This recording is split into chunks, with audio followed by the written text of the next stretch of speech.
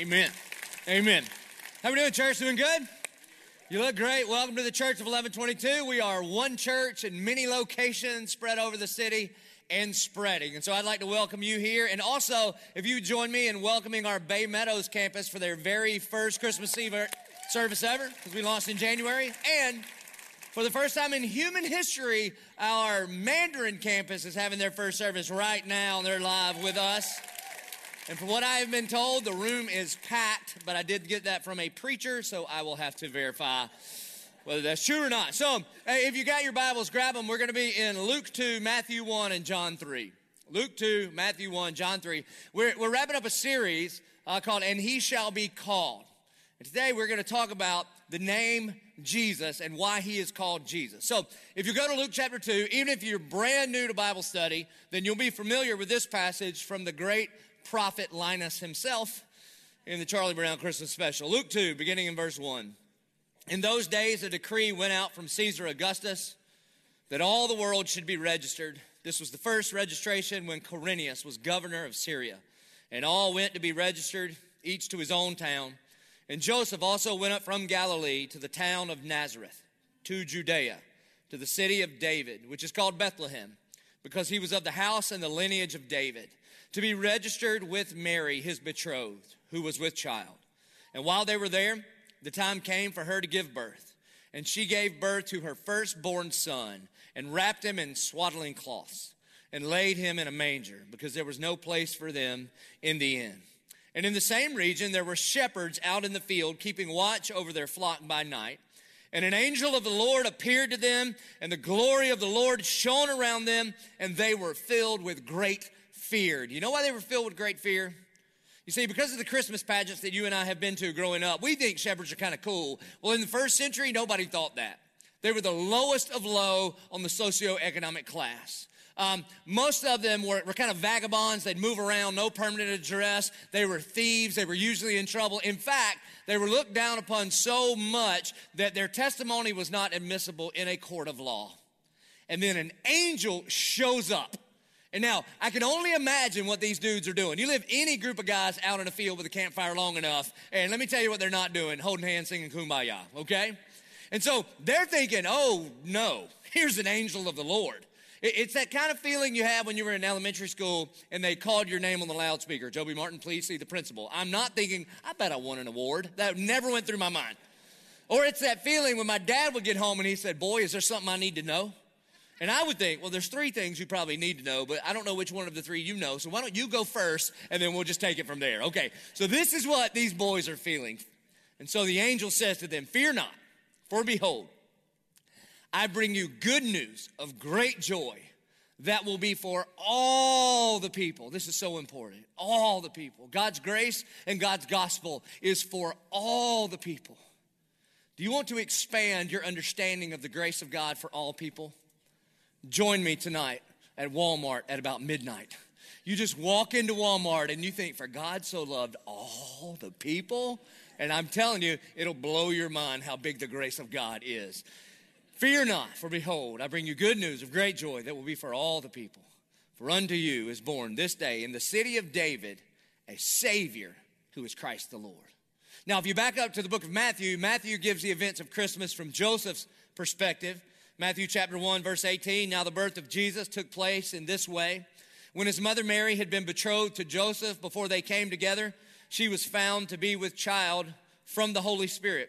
And her husband Joseph, being a just man and unwilling to put her to shame, resolved to divorce her quietly. But as he considered these things, behold, an angel of the Lord appeared. You see what's going on here? Mary comes up to Joseph, good news, bad news. Good news, I'm pregnant. Bad news, it ain't yours. He's going, I know how that works, and I know he can't be mine. And so I think the way it's going on in heaven is the Lord is like, somebody better get down there and tell Joe what's going on before he dusts off his eHarmony resume and puts that back out, okay? This is the plan for the salvation of all mankind. That's what's happening here. And so here's what the angel says in a dream. Joseph, son of David, do not fear to take Mary as your wife, for that which is conceived in her is from the Holy Spirit.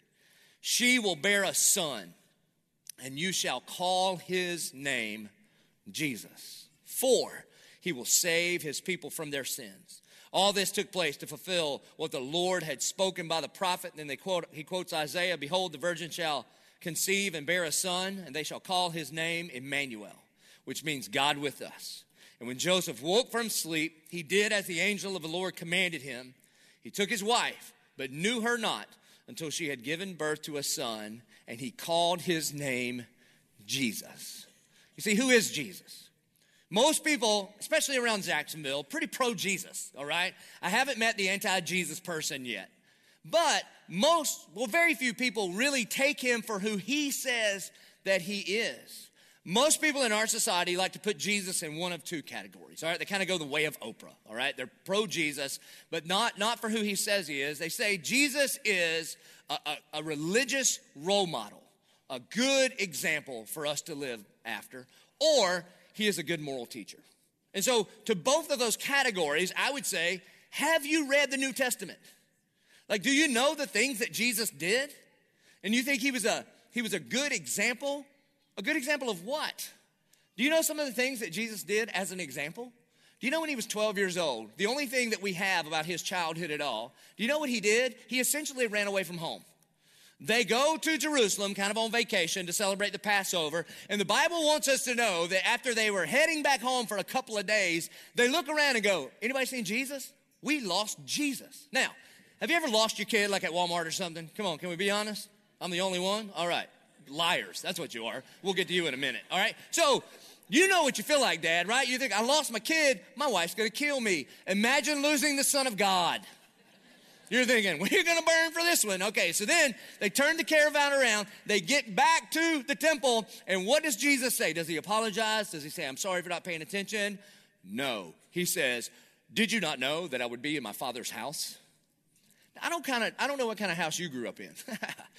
But if my family left me on vacation and they're halfway back to home and then they're like, oh, we got to go back to Myrtle Beach and get Joby, and they were to come, my daddy would walk up and me say, do you not know that I would be at the arcade? He'd say, I'm about to show you what I know. That's what would happen in my house. So what kind of example is Jesus? Well, by the way, do you know what his first miracle was? He turned water to wine. You hear that, Southern Baptist? Not water to Welch's, water to wine. That's his very first miracle. And here's how we know it was the good stuff, because the guy that threw the party said, who in the world brings out the good stuff at the end? You normally start with the good, and then you roll out the $2 chuck once everybody's got their buzz on, okay? And you're bringing like Silver Oak out at the end. What is wrong with you? Is that the kind of example we want to set for the kids? I don't think so. Not only that, at one point in Jesus' life, he's so broke, he can't pay his taxes. It's tax time. He's got no money to pay his taxes. So he sends one of the disciples to go fishing to catch a fish, because in the fish's mouth, there's his tax money. Now, how does that apply to you and I? Can you imagine? It's April 15th, you can't pay your taxes, and you go, I'm going fishing. And your wife's like, what? We got to pay the bills. You know, hey, what would Jesus do? Okay, you see, I don't think that's the kind of example that we are supposed to be setting. Not only that, he was always at odds with the religious leaders. And I don't mean just a little bit. At one point, he says, you are whitewashed tombs, you are a brood of vipers, and I know when you speak, you lie because you are the son of the father of lies. You're a child of the devil. If my kids talk to you like that, I would wear them out, okay? This is how Jesus talks to the religious leaders. And not only that, he didn't just talk. Sometimes it went to action. He completely ruined the potluck at church one day, all right? He shows up to the temple, and the money changers are selling doves and sacrifices at the expense of the poor in the name of the Lord. And Jesus walks into the temple, and he sees this going on, and basically says, what in the name of me is going on here? And the Bible says he didn't just talk about it, he fashions a whip.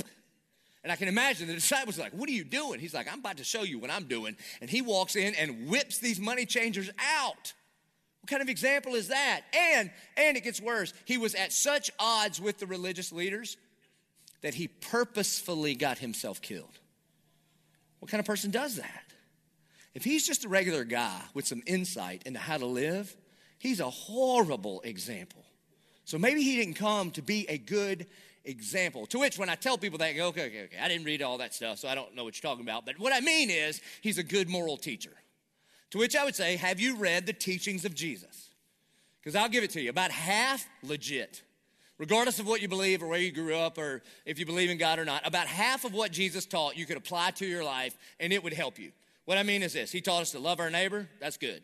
Treat others the way you want to be treated, super legit. Care for the poor, we should. Be kind to kids, even those that aren't your own. I'm working on it, but that's what he taught, okay? Forgiveness, that's better than bitterness for sure. Don't retaliate, but respond with compassion. All of that's legit. But about half of the things that Jesus taught, if you take his teaching seriously, sounds like a crazy person. For instance, legit, he says, you have heard that it was said, thou shalt not commit adultery. Okay, I think we all agree with that. Then he goes on to say, but if you've ever lusted after a woman in your heart, you've already committed adultery. To which every guy goes, uh-oh, what are our action steps, Jesus? He doesn't say, well, you need to pray about it, you need to go to church and say 3 Hail Marys. He doesn't do any of that. You know what his action steps are? If your eye causes you to sin, gouge it out. What? Yeah, pluck out your eyeball. And if your right hand causes you to sin, chop it off. Are you being serious? Yes, it would be better for you to hobble into heaven blind with a new nickname Lefty than to carry that sin with you. That's one of Jesus' teachings. That sounds like crazy talk. Here's how I know you think it's crazy talk. If anybody has ignored, fellas, if you have ignored that teaching, can you give me a big old thumbs up? Okay? Anybody? Everybody? The fact that you can do this assures me that you have ignored that teaching because it sounds crazy. Not only that, Jesus says stuff like, if somebody steals your coat, give them your shirt. No. If you steal my coat, you better run, okay? And I'm going to call the police. At one point, at like the pinnacle of his teaching ministry, there are like 15,000 people listening to him. And here's what he says. He says, if you want to follow me, you have to eat my flesh and drink my blood. Well, that is right. That's nasty. I don't think I want to do that. And he doesn't even explain himself. How is that a good moral teacher? That sounds like crazy talk. Not only that, if you want to go to Jesus for some family counseling, here's what he says. I did not come to bring peace, but a sword. And I'm going to divide mother against daughter and father against son and daughter-in-law against mother-in-law. I think that would happen with or without Jesus, but he throws it in there, okay? Then he goes on to say, if you love your family more than you love me, you are not worthy of me. What kind of egomaniac who is just a regular teacher would say such things? And then he keeps going. It doesn't get better. It gets worse. When the people that are following him start getting persecuted a little bit, he says this, don't worry about that. Don't fear the people that can just kill the body because I'm going to prepare for you a mansion in heaven. And I'm coming back to get you. And you'll be able to recognize me because when I return, I will have fire in my eyes and a sword coming out of my mouth and tattoos on my legs and riding a white horse. If you heard that from the first time, wouldn't you think, is Jesus off his meds? What is he talking about? That sounds like crazy talk if he's just a regular teacher, does it not? And then the one that got him killed was this. He said, I and the Father are one. And no one on the entire planet, with all the temples and all the prayers and all the good deeds and all the rituals and all the religions, and no one gets to the Father except through me. Now, what kind of good moral teacher would say those kinds of things? The only thing that can make it good, the only thing that can make that moral is if it is true. You see, if he didn't come to be an example for us to follow after, and he didn't come just to be a teacher to teach us stuff, then why did he come? Well, you see, it's all in his name. It was very, very important for the angels to tell Joseph, and you shall call his name Jesus. The way Jesus would be pronounced in Hebrew would be Yeshua. Yeshua. Sounds like Joshua for us, right? So Joshua and Jesus, same name. If you got some church background, you know Joshua.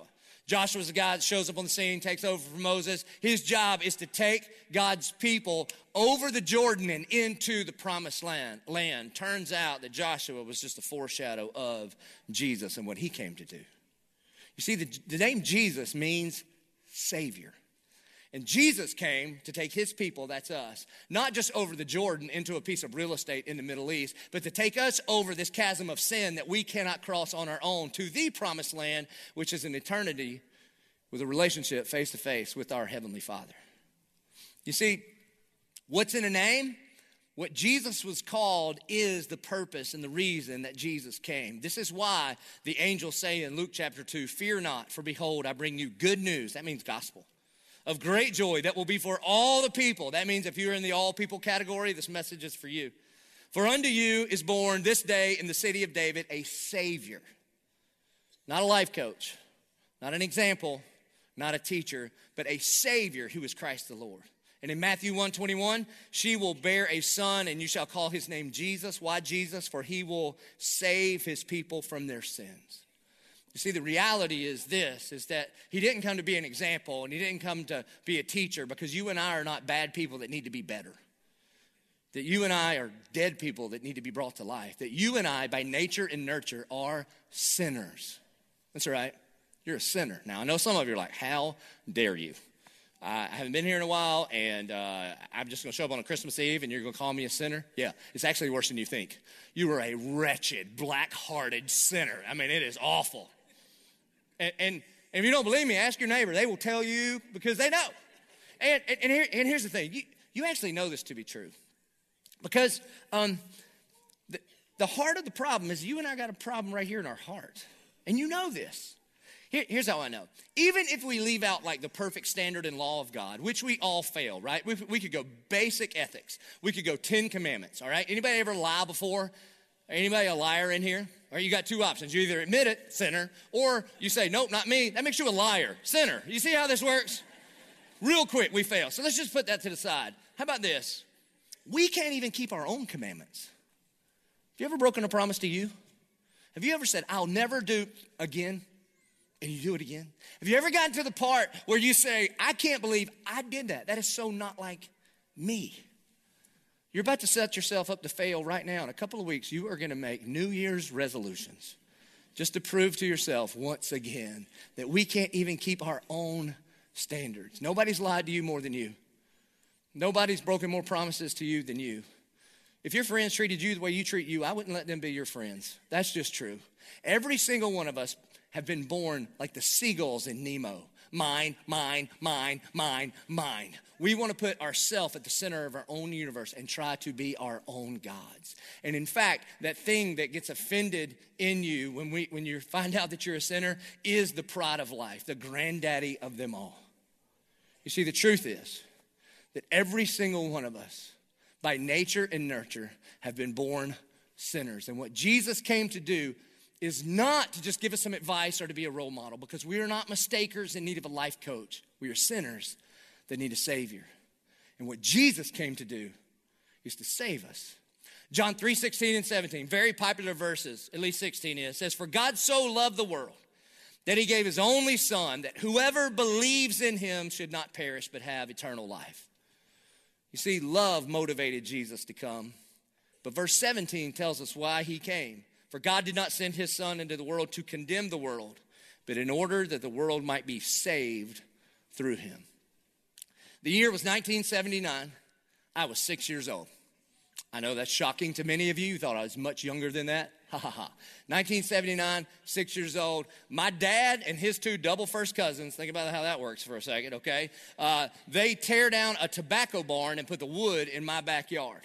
It was my daddy and Uncle Philip and Uncle Pigeon. First time I told the story, somebody comes and says, you had an uncle named Pigeon? Yeah. I thought that was normal. Apparently it's not. Then they asked, did he like pigeons? Sort of, with gravy. That's gross, but that's a fact. As my dad would say, you can't hide money. It's just true, okay? So, Uncle Philip, Uncle Pigeon, my dad tear down this tobacco barn because my dad, we were going to put new floors in our house, and he was like Chip Gaines before it was cool, and he was going to replane this lumber and refloor our house. And so he got the wood, put it in the back, and then he told me, whatever you do, don't go near that pile of wood. There's rusty nails in it, there's snakes, there's spiders, don't want you to get hurt, and ultimately, I don't want you to jack up my lumber that I'm going to use. I think was the real deal. Yes, sir, Dad. Obey, I will. So about 7 days later, the next Saturday rolls around, and he's off at work, and I saw this pile of wood in the back of my house, and it just kind of beckoned to me. And so like being the little wretched, black-hearted sinner that we all are, I rejected the authority of my father, and I went for it, okay? And I thought, I am going to make the greatest fort of all time. How many former fort builders do we have in the house, all right? Praise God, all right? I think our whole society would be better if we traded in the iPods and built more forts. Can I get a witness? Amen, yeah. And yet, all the ones that amen and clap, we're the ones that buy the iPods, all right? Bunch of hypocrites. Anyway, I told you we're sinners, and so I get out there and I start rearranging it and putting the boards where I needed them and all of that. And it was kind of legit. I mean, it was kind of the king of all forts. And so it had like a little foyer. That's not what I would call it, but I could walk into one room and then kind of hook around to this other spot. And it was like the main living area. I called it the secret place, the Holy of Holies. That's where I dwelt in that place, all right? I had a little bench. I could sit my feet up on this deal. And I had a lookout, all right? A little peep sight where I could look out and I could see about 180 degrees. And I thought, this is legit. You know, if I get tired of all these rules and regulations and all this, my mom and dad with the can do and can't do, I might just move out here and stay forever. And so I'm enjoying my time in my new little abode, and then the sun gets higher and higher and higher. My little house gets warmer, warmer, warmer. And I don't know that you would know this about me, but I have always had the spiritual gift of the nap. I'm incredibly good at it. I don't know if you got any nappers in the room? You can just wherever, whenever? Okay, good. It's a wonderful gift, is it not? And don't let the other people that are jealous of us right now, you need to repent of that sin in yourself, okay? And so, anytime I can lay down, go to sleep, except not in church. That's demon possession, but that's a different talk. So, not only do I have the spiritual gift of the nap, but I also have this gift of deep sleep. I sleep real good all the time. You can't wake me up at night. And have you ever noticed that God tends to match up the deep sleepers with those that wake up every time we exhale? You ever notice that? Those people that all the stars have to be aligned and the butterflies have to be singing the same song in order for them to go to sleep, all right? And here's the thing. You light sleepers try to wake up our deep sleepers to let us know you can't sleep. Let me tell you a couple things. We don't care. We're going back to sleep. So there I am, in my fort, out. And I'm not sure exactly how long, but it was long enough for my mom to lose her mind, which wasn't very difficult because she was convinced her whole life that at some point, because we were so adorable and precious, that somebody was going to come and steal us and sell us off some black market somewhere. She was convinced of it. And yet, in fact, I thought when I went to the store, when I was this age, this is when they started putting the missing kids on the milk cartons, I was pretty sure my face was going to show up on one of those if I stayed out too late, you know, because I lived in this crazy day. Some of you won't understand this. I lived in this crazy day where on a Saturday, we would go outside for the day. Where were we going? I don't know, out there somewhere. No cell phone, no GPS tracker. And we would just be out there until the great homing beacon of the street light would come on, and then we would all gather back up like pigeons, okay? That's what we did every day. You should Google it. It'll be exciting for you. So I'm out in the fort, and I'm gone. I think I was asleep for hours. And so my mom thinks I'm gone, lost, okay? And so I wake up to her screaming my full name, Joseph Perry Martin III. And I think, oh, no. I sit up and I look out of my peep sight. My dad is standing on the back porch. And he's kind of got this panicky look in his face. Because they legitimately think I'm gone somewhere. And he's screaming my name, Joby! Joby! And I thought, I'm definitely not going to be like, don't worry about it, I'm in here. Because I'm not supposed to be in here. I look left, I look right. Some of my neighbors are knocking on, we live in the neighborhood. They were knocking on some of the other houses on the street saying, have you seen him, have you seen him? And then the craziest thing of all, the fire truck was at my house. I don't know why my dad called the fire truck in case they found me and I was ablaze, they could put me out. I'm not sure. And then the biggest deal is this, both police cars from Dillon at my house at the same time. The entire force has descended upon the Martin abode. And so I knew this was a big deal. And so I snuck out the back of my fort. I went around our little barn that we had, kind of down the side of the house. I'm trying to avoid the peripheral vision of Perry Martin. And then I sneak up right behind him, and I just tug him on the shirt. And he turns around, and he looks at me with this look that as a dad I know very well these days. And he grabs me by the shoulders, and he picks me up right here like this. And he says, boy, I don't know whether to whoop you or hug you. And I said, I'll take a hug. And he did. He did. My daddy's not the most affectionate guy that's ever lived, but in that moment when he thought his son was lost and now was found, he wrapped his arms around me and squeezed my guts out. And just squeezed and squeezed and squeezed. And I remember seeing the firemen coming over and the policemen coming over. But here's what I knew. I mean, I'll never forget that day as long as I live. Here's what I knew. Is that when I was lost, my dad was willing to do whatever it took to come and find me. To call the neighbors, to go looking door to door, to turn over every rock, to call the highest authorities, the fire department and the police department, whatever it took to come and find me because he had a son that was lost. And he was willing to do whatever it took. That's what Christmas is.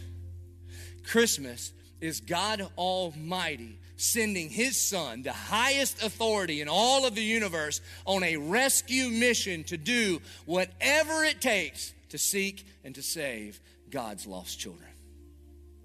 And so the message of Christmas is for you. Fear not. See, a lot of you have been running from God and you are far from God. And you've been afraid to come home to him because you thought you were coming home to a whooping. Jesus makes it very clear in John 3:17, I have not come to condemn the world, but to save the world. You know what the good news of Christmas is? Is that unto us, this Christmas has been born not a life coach, not an example, not a teacher, but a Savior.